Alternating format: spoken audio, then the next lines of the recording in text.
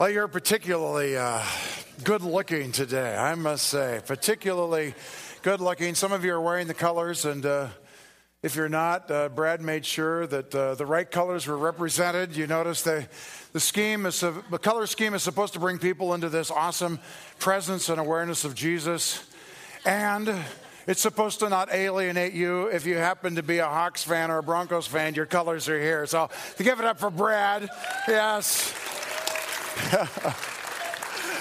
Ann's already checked to see how many Hawks fans and Bronco fans there are, and a few of you are in the third category, couldn't care less, right? Some of you think the Super Bowl is a toilet that self-cleans. Yeah. So I hope that for you too. We'll just include everybody here. Awesome, yeah. Well, there's a guy named Russell O'King. And by the way, Ann and I are divided family. Pray for us. We actually have to watch the first half together and then come back here and act like we love each other and God to do the 6 o'clock service. That's right. Ann's going with the old guy, for Denver, and I've got to go with Max Unger under center, my Oregon Duck guy in Seattle. So mixed family here today. There is a bug right here that's distracting me. Right there. Well, do something with it, Russell.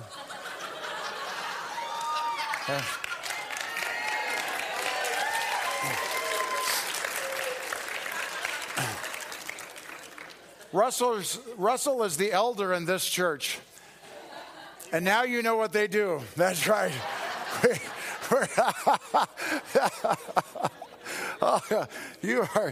You're so... Oh, I'm going to need a lot of help, but right now you can go ahead and be seated. Oh, man. So, a guy named Russell Okung, he's from Nigeria originally. He's starting for Seattle as a defensive tackle. He is 6'5", 310 pounds of solid muscle and bone, and he loves Jesus with all of his heart. He's very public about his faith. That's cool, isn't it? Pretty cool, yeah. Go Russell, yeah. But I got to tell you, Peyton Manning couldn't care less today that Russell Okung loves Jesus with all of his heart, because he's going to be lined up like 100 times, 5 feet away from that person, and that person loves Jesus with all of his heart and is planning on sacking him as many times as he can.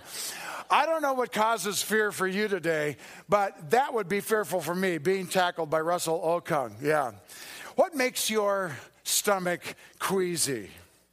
For me, I'll be honest with you, I don't like scary rides. But I do ride a motorcycle, and yeah, here we go. When I grow up, I want to be like Russell, the bug picker.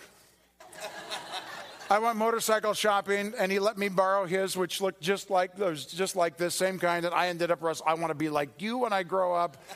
Here is the ride. This is the ride. I love you, but I don't trust you. I did not even bring the keys on campus today. They are not here. Now, I'll do stuff that's legitimately dangerous, like pilot a plane and go rock climbing and ride a motorcycle. But there's stuff that's much statistically safer to do that you're never going to find me doing. I am not going to dance in front of you, for example. That is just not going to happen. But some of you might really appreciate the guy that I bought this from. This is a used bike. He had it for 2 years, and it had, he put 148 miles on it. Yeah, that's less than a quarter of a mile a day. So I'm interviewing about the motorcycle. Oh, it runs great. It's powerful. It's fast. It's awesome. You can't believe how fast it gets up to 60. He's telling me all of this in a less polite setting. I would call it crap. But you're here today, and I won't do that here. 148 miles, and he's telling me about this wonderful machine, right? Yeah. So I talked to him about how he used it. He never left the neighborhood. Bought it, had it delivered home, and he has a 4-block neighborhood that he went around. Frequently, he assured me. He and his wife had awesome helmets. They had gear, jackets. They threw it all in with the bike. They were safe and protected people. What actually happened? He got scared, right? Somewhere along the power and the speed and his control, he just didn't get comfortable, and so he didn't ride it. And some of you are saying, he's a lot smarter than you are, right? I understand. Each of us has a fear profile. It's as unique as a thumbprint. What's your fear profile? I've spoken to crowds of over 5,000 people, and I haven't broken into a sweat, but I would be scared spitless to dance in front of 5 people. That's a part of my profile. All of us have fears. Maybe you'll find yourself in these top 7. Number 1 fear, in 7th place that we're told about, is that people don't like going to the dentist. Maybe you're one of those folks. In fact, they didn't even show up today. They're just absolutely not there. You see yourself in that picture. It's just not going to happen. Yeah. Hey, for any of you that are in dental care, I apologize, but up to 20% of us American adults will avoid going to a dentist because of anxiety or fear. Number 6 fear is the fear of dogs. Whether it's a puppy-sized dog that fits in your purse or a buff German shepherd, those of us that have this anxiety about dog that's called cynophobia, we don't like dogs. Especially that one, by the way, that needs to have some dental work done, I've noticed. How about scary places? About 2 million Americans suffer from agoraphobia and claustrophobia, which involves the intense fear, anxiety of any small or large social space that you might not be able to get out of. Some of us are scared of snakes, considered one of the most common phobias. There you go. Yeah, it's got the venom all ready for you, baby. How about number 3, fear number 3, the fear of heights. If you're queasy when you're standing on the edge of a rooftop, you are in good and ample company, I will tell you. How about number 2 fear? The fear of speaking in front of an audience. Yeah, just the idea causes sweat to pour from your pores and a sick feeling. And I'd tell you that was me when I was younger, but I was never that small in my entire life. But that's how I feel every time I talk to you. And if I look any different, it's a wonderful act that I put on. How about the number 1 fear? Here it is. Are you ready? It's loss of control. Yeah, the greatest fear of all. So being honest in front of God and everybody right here today, that's my greatest fear. Loss of control.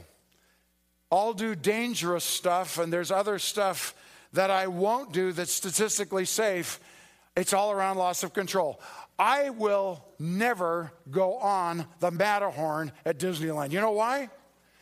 Because I'm not going to entrust my life to some kid that's operating a control booth in a dark basement in some room underneath Sleeping Beauty's castle. It is not going to happen. I will jeopardize my life on this, Russell, but I will not lose control to a kid operating the Matterhorn. Are we clear on that? Yeah. Loss of control. I'm afraid of giving up control. We're going to hear today, in a moment as Isaac reads, 2 stories as we re-enter our study in the book of Luke for the next several weeks. Luke chapter 8, he's going to start reading from verse 22. 2 stories about 2 very different kinds of people. Both groups of people become extremely frightened with Jesus. The first group responding, he's got too much power and he scares me. And the second group saying, I prefer my own problems to his unknown solutions. Loss of control. Let's listen as Isaac reads Luke 8 from 22.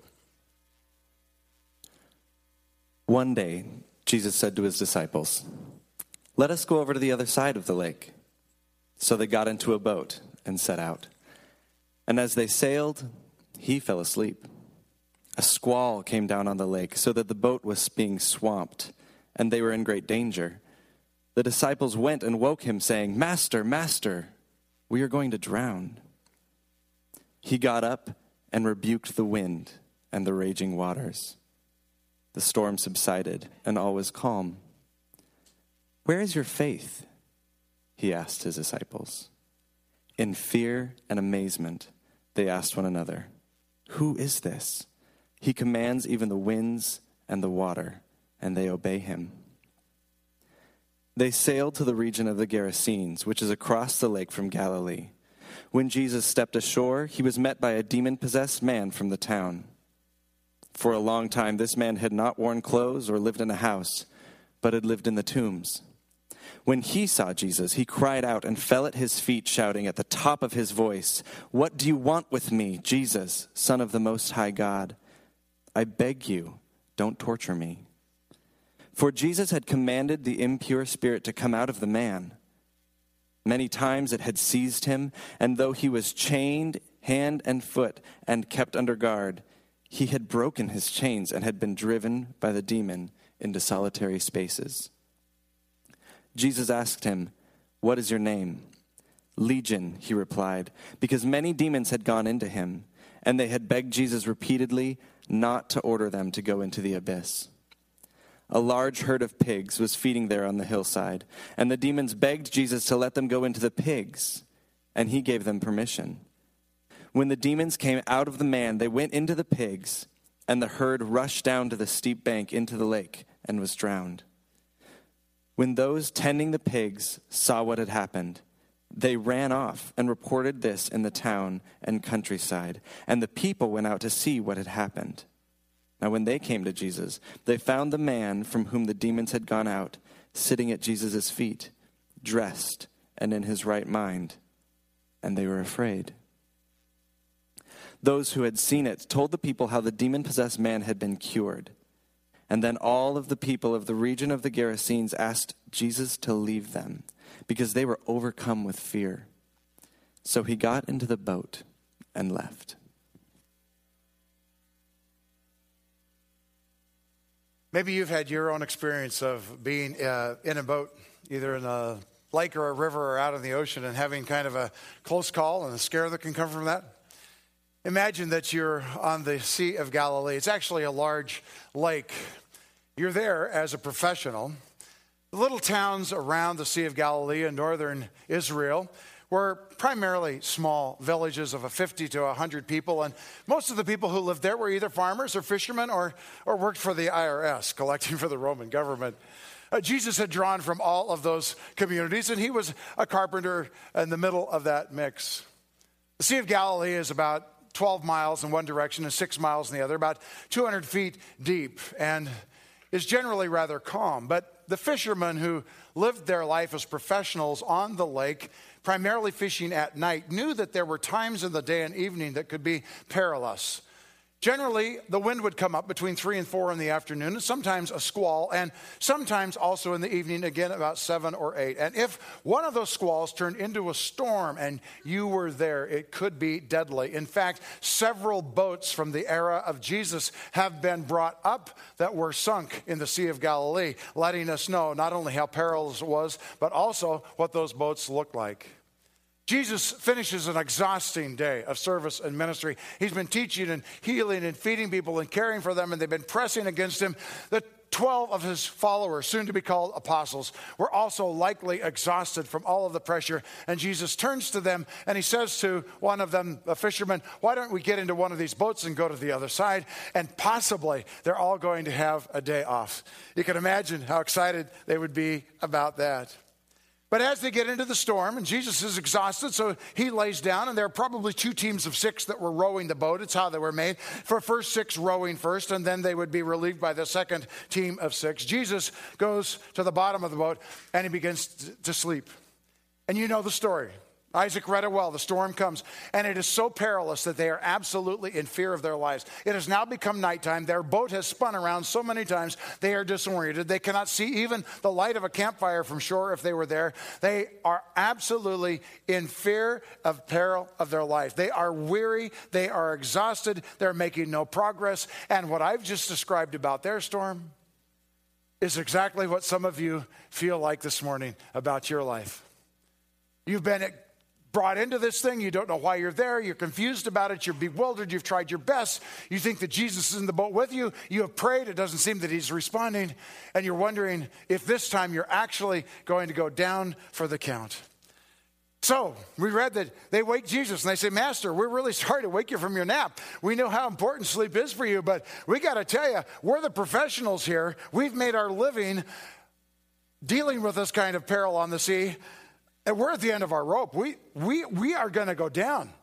I don't know if it was as much as a prayer of help us or if it was a warning, be awake when you die with us. I really don't know which it was. But they were at the end of their rope. And you know what happens in the storm. It's phenomenal. These men who knew Jesus well came to him just as you do in your storms. They came and sought his help. We come to Jesus for help. In Scripture, we come in song, we come in prayer, we request his help, and he is awakened in our situation as we've invited him in. And he stands up and he looks at the wind and the rain and the waves and he says, stop it. And I think he lays down and goes back to sleep. And the disciples are stunned. The words are amazed, in awe, and afraid. I say, why are these guys scared? Wouldn't you feel a little relieved? They are afraid because they have just had an amazing encounter with this Jesus that they knew was special. In fact, as I describe him, some of you will say, that's what I think about Jesus. They knew he was special. They knew him as a rabbi. They knew him as a compelling teacher. They knew him as maybe even a prophet, and maybe even having some supernatural abilities.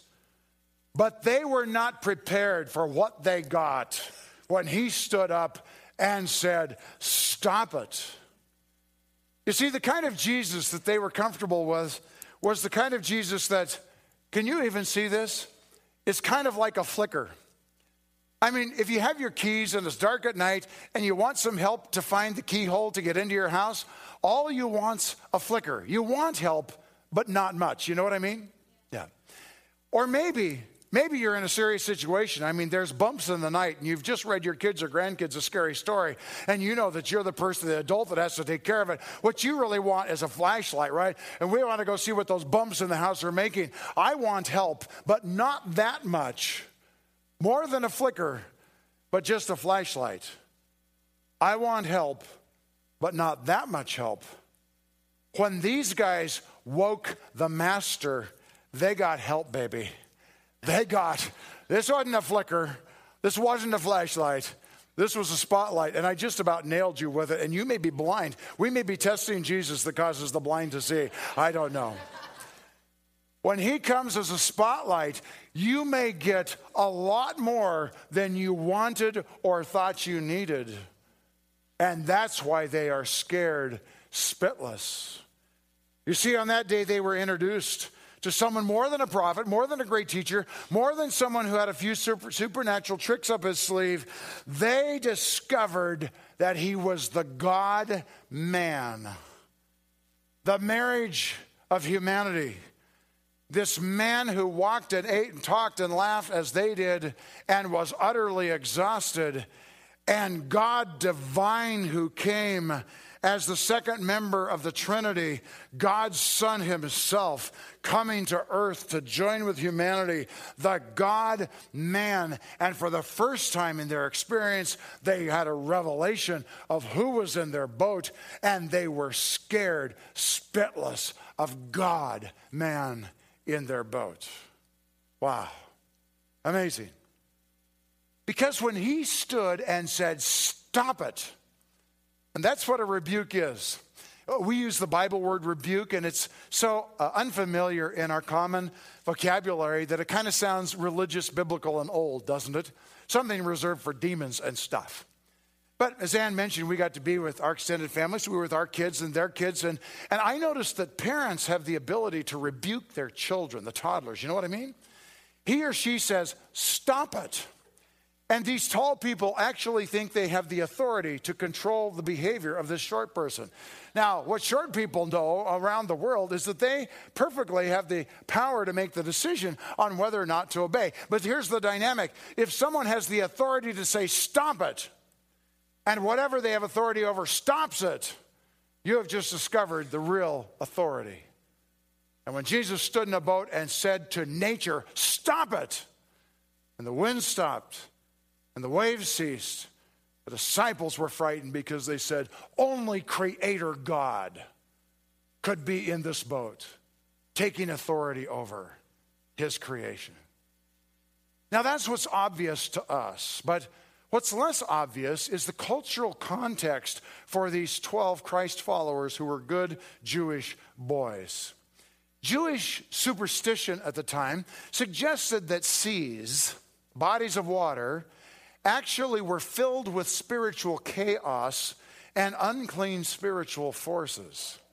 In fact, that's referred to later in the Bible, the last book, the Revelation, where it talks about a future state of peace, and it says, there will, quote, there will be no more sea, end quote. No more chaos.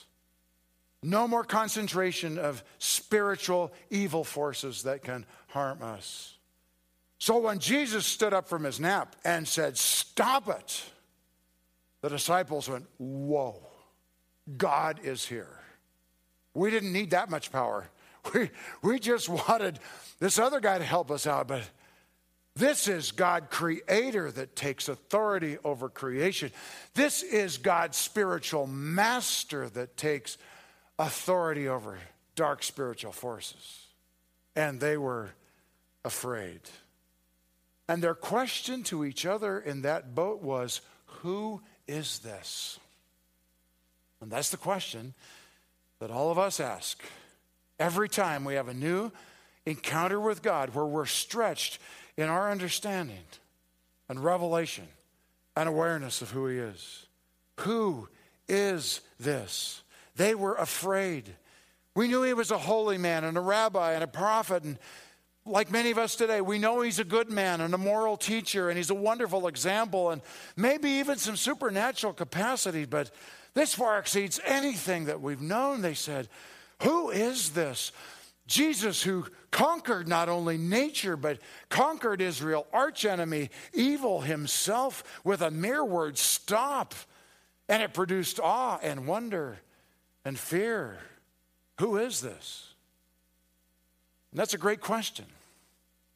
This divine one that comes in human form and blends like a chameleon into a human body and then exposes himself to us with revelation. On one hand, he's utterly exhausted and needing a nap and a day off. And on the other hand, he stands and takes authority over all of created universe. Who is he? And so we live our lives. Exhausted, weary, worn, disappointed, wondering, questioning. We come to the Master. We request his help. And we discover when he helps that we're just beginning to get to know him. And every time we're stretched to the same question. Who is this? Storm is over. First story's done. First lesson learned. It's this. Jesus is more powerful than you know, and probably more powerful than you're comfortable with. He will evoke fear and awe.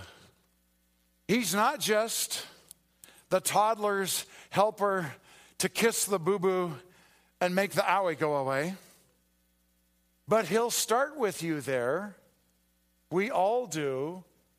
We don't even know enough to ask the right questions or to give him the right answer to his question, what do you want me to do for you? But he starts with us there. But when he starts there, he makes sure that he lets us know that that's not all who he is. Next time you will get the flashlight, Jesus, and you'll say, whoa, who is this?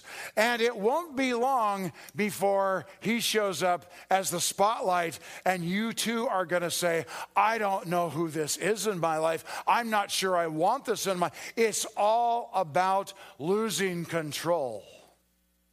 And when he brings the strength of his power, you know that to take the next step means that you are not going to keep control. First story.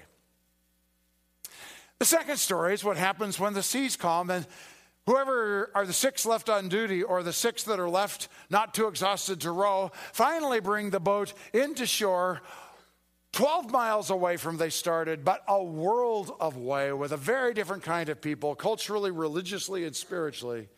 These were people who were far from the God of Israel, far from the God of the Old Testament, had not grown up in Sabbath school, memorizing portions of the Old Testament. They were far from God. They were considered by the Jews pagan people. They had their own religious system and beliefs. They had their own dietary restrictions. They had pigs, and the Jews on the other side of the lake would not, for example, we find from the story. We're hoping that these guys row Jesus into a wonderful dock, jumps off, is met by somebody coming out from the spa with a nice, refreshing drink with a little pink umbrella in it, and they're all escorted in, and they sit in the hot tub, and there's going to be a wonder bed. Jesus is finally going to get a day off. That's what you're hoping for, isn't it? But Isaac, you ruined it, buddy. You read the end of the story. Jesus is treated by the craziest guy in the whole region, a demon-possessed guy, and he's naked, and he's bruised and bleeding and scarred and screaming and has Duck Dynasty beard. He just looks like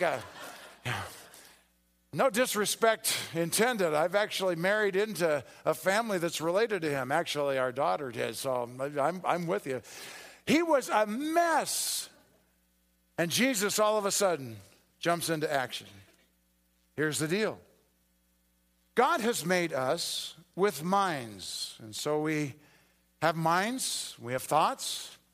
Sometimes our thoughts get screwed up and we need help thinking differently.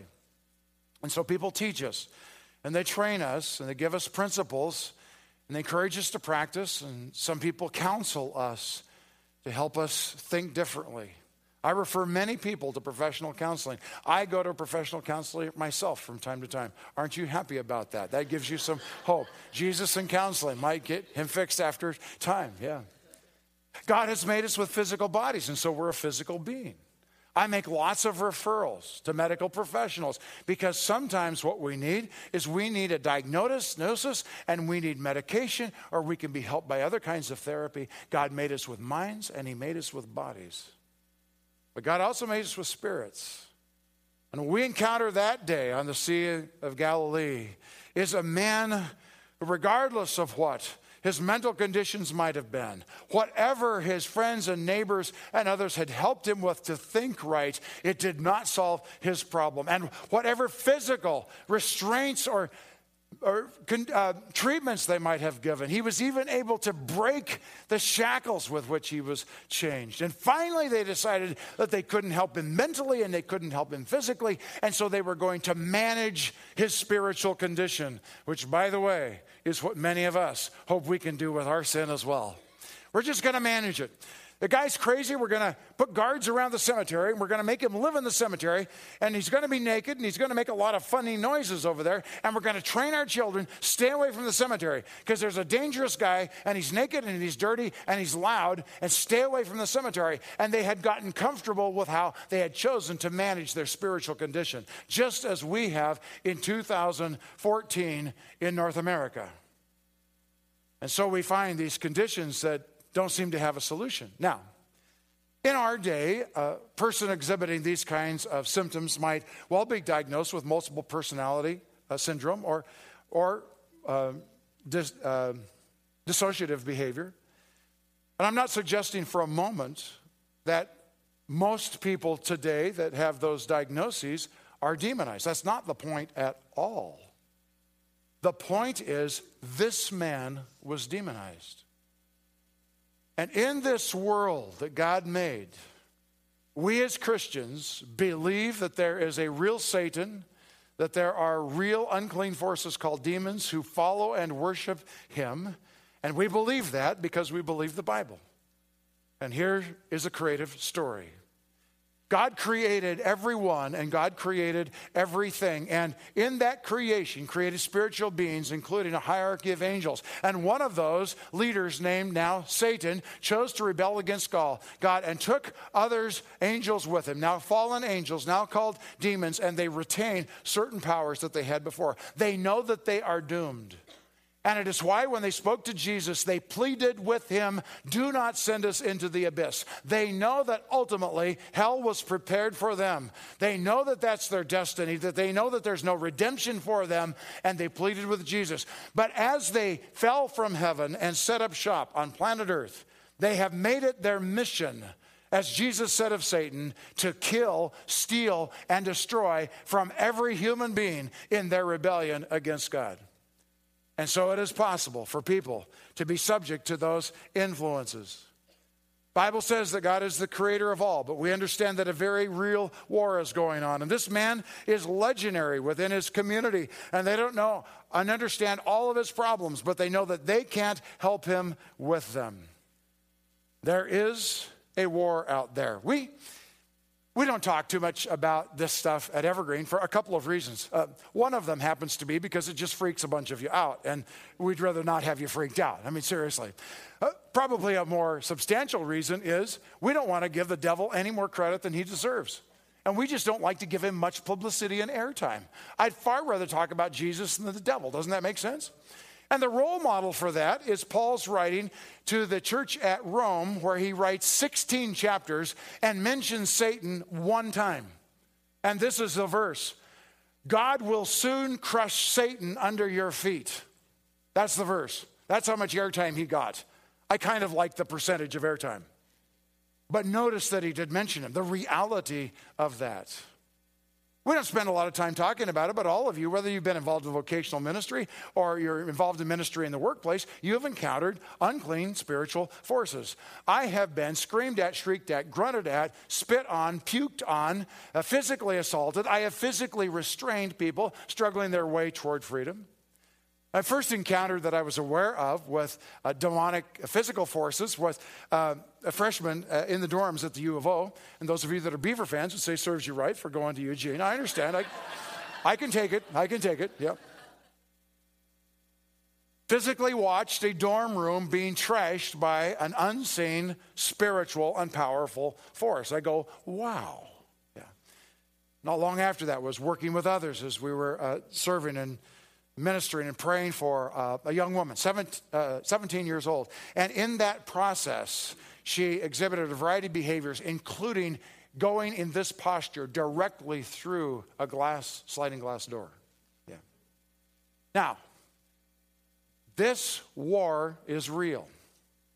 Now, for those of you that are followers in Christ, you cannot be possessed by an evil spirit. You can be influenced externally by one. Peter was, you remember the story? He goes from boom to boom right here. He just gets revelation from God and says, you're the Christ, Son of the living God. Wow. And Jesus goes, man, Peter, you actually got a revelation from the Holy Spirit, right? And the next thing that comes out of Peter's mouth is stupid, right? And Jesus turns around and said, get behind me, Satan. Now, was Peter filled with the Holy Spirit and then filled with the devil? No. Outside influence. But he just unwisely allowed himself to be influenced with that particular thought and expression. Now, for people that are not filled with the Holy Spirit, could actually find themselves through repeated decisions to be engaged in unholy kinds of experience and behavior to actually be subject to this kind of experience. Many of you have seen it. I've experienced that. There's a real war out there. Jesus, far from a day off, steps off the lake, confronted by this demonized guy who had gone to counseling, but that didn't help enough. And physically, what they were able to do for him wouldn't even restrain him. He needed a spiritual healer. He needed repentance. He needed forgiveness. He needed spiritual wholeness. He needed to be filled with God's Holy Spirit, to be controlled by and demonstrate the power of God through his life. And that's what Jesus does. Now, the story about the pigs, I think, is just a kick. I'm going to keep it brief, but it's just such a kick. Now, there's these Jewish guys over here, the 12 boat rowers, and they're, of course, appalled about all these pigs, because we'd never have pigs, right? They're unclean pigs. So these are unclean people, and there's unclean pigs. And Mark tells us that there's 2,000 of them. Now, I grew up on a farm. We had pigs. I don't particularly like pigs, but we didn't have 2,000 pigs. 2,000 pigs, you know what they would do? Yeah, they would stink really, really bad. So the story is kind of a kick for these Jewish boys because they don't think they should have pigs anyway. It's a good deal. Demons hop on the pigs, cause the pigs to go down the cliff and go off into the sea. They drowned. I mean, I think there were people laughing. the 12 guys, but not the people that own the pigs. And this is where the story takes an interesting twist. Because the fact that this guy gets delivered and takes a bath and trims his beard and puts on some clothes and sits down with his tablet and starts taking notes along with the 12 apostles when Jesus is talking and is sane and in his right mind, that didn't make the news. But when the pigs died, the herdsman ran back to town, told everybody in the whole region, the school shut down, the businesses stopped, it made the evening news, it was on all of the news blogs, and everybody rushes out, what happened to our pigs? They loved their pigs more than they loved the man. They were perfectly comfortable managing our problem with our solution. The man is a problem, but we'll keep our kids away from him. We'll keep him in the cemetery. We'll keep guards around him. We know how to manage our sin. We don't need any help with that, thank you.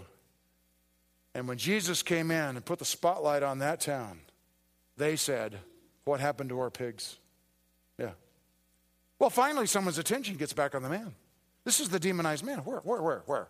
That guy right there. He was the demonized man. No, that's not him. Last time I saw him, he was naked. It was not pretty. It was not. He was running. This guy's clean. He's clothed. He's sane. And when they saw that the pigs were dead and that the man was alive, they said to Jesus, we are afraid of you. Would you please leave our town? And the last words Isaac read were, and so he, say it with me, left. The perfect gentleman, God-man. His favorite question is, what do you want me to do for you? And in the Bible, he generally gave people what they asked for. He didn't even get this question out for these people. They answered it before he asked it. And they said, sir, what you can do for us is to leave. You can go home. Hop in your little boat and row back. We do not want you here. We would rather keep our known problems than give over to control to your unknown solutions. That's the great lesson from the second story. So let's pull it all together and kind of wrap things up. I'm going to ask two questions. The first is this. So who are the two groups of people in these two stories? The first one over here are the 12 apostles. They, by definition, are the people who, of every human being on earth at the time, know Jesus the very best. They are professionals at knowing Jesus. And their experience, when they had a further revelation of him, was, we are scared of you. You really are God. We liked you before. We're not sure we want to give over control to you now. On the other end of the spectrum are people who were only 12 miles away, but couldn't have been further spiritually and religiously. They had absolutely no context to know about Jesus or Messiah who was going to come or temple or synagogue worship. As close to Jesus as they could be, as far from Jesus as they could be as human beings, and they had exactly the same response. We are scared of you. We don't mind having a little flicker to fix our owie and to help us get our keys in the front door, to help us find a parking place. I'm comfortable with a friendly God, kind of a magic fairy God, kind of a helper God, or even a celestial Santa Claus. Favors me with good things. But this God that drags me into the boat at the wrong time of the day, takes me through a storm, leaves me on my own, I have to wake him up, and then when he is awakened in answer to my prayer, he not only fixes what I ask for, but he goes so far beyond it, it's frightening to me. I didn't ask him to take me beyond my comfort zone and self-control. Or how about when he makes such a change in the life of someone around me and intervenes in the entire culture within our community in such a way that we say, we don't know who you are, but we know this. We would rather keep our current problems than have your unknown solutions. We really don't want to give up control. Isn't that the story that we're reading about today? It's an amazing thing. Who were afraid in these stories? Those who knew Jesus the very best and those who knew Jesus the very least. Yeah. The Old Testament poets used a beautiful word for this. It's called magnify. You see, the more we learn about him, the bigger he gets to us. And so the psalmists would say, oh, magnify the Lord with me. When I sing songs that pick up those lyrics, often there's peaceful emotions evoked in me. I want you to know from the story of the guys in the boat and the guys on the other shore that when God gets magnified in your experience, peace may not be the first emotion that comes to your heart. You may be struck with awe and amazement and even fear as well. I love what a really smart guy said a long, long time ago. In fact, this was written 400 years before Jesus came. Actually, it's another thing that was written, and it's the one that says we can easily forgive. This is what it says. We can easily forgive a child who's afraid of the dark. The real tragedy of life is when men are afraid of the light. That's what Plato said 400 years before Christ. It's one thing for a kid to be afraid of the dark, but what a tragedy for men when the light of the world comes to say, I don't know that I want a God that's that big. Ann and I love, as many of you, C.S. Lewis writings, and probably many of you have read the Chronicles of Narnia. It's in one of the books where the children are being introduced to Aslan the lion, who is the Jesus type in the book. And they come to Mr. Beaver, and they ask, Mr. Beaver, is Aslan safe? And his response is, safe? Who said anything about safe? Of course he isn't safe. But he is good. We love that. Of course he isn't safe. God being safe, the creator of the universe, the one who created heaven and earth, the one who created hell for Satan and his demons and those, of course he isn't safe. But he's good. You don't want a God that's not safe, that's so small that he's not able to blow your mind with his power and majesty. But you do want to trust a God who is good.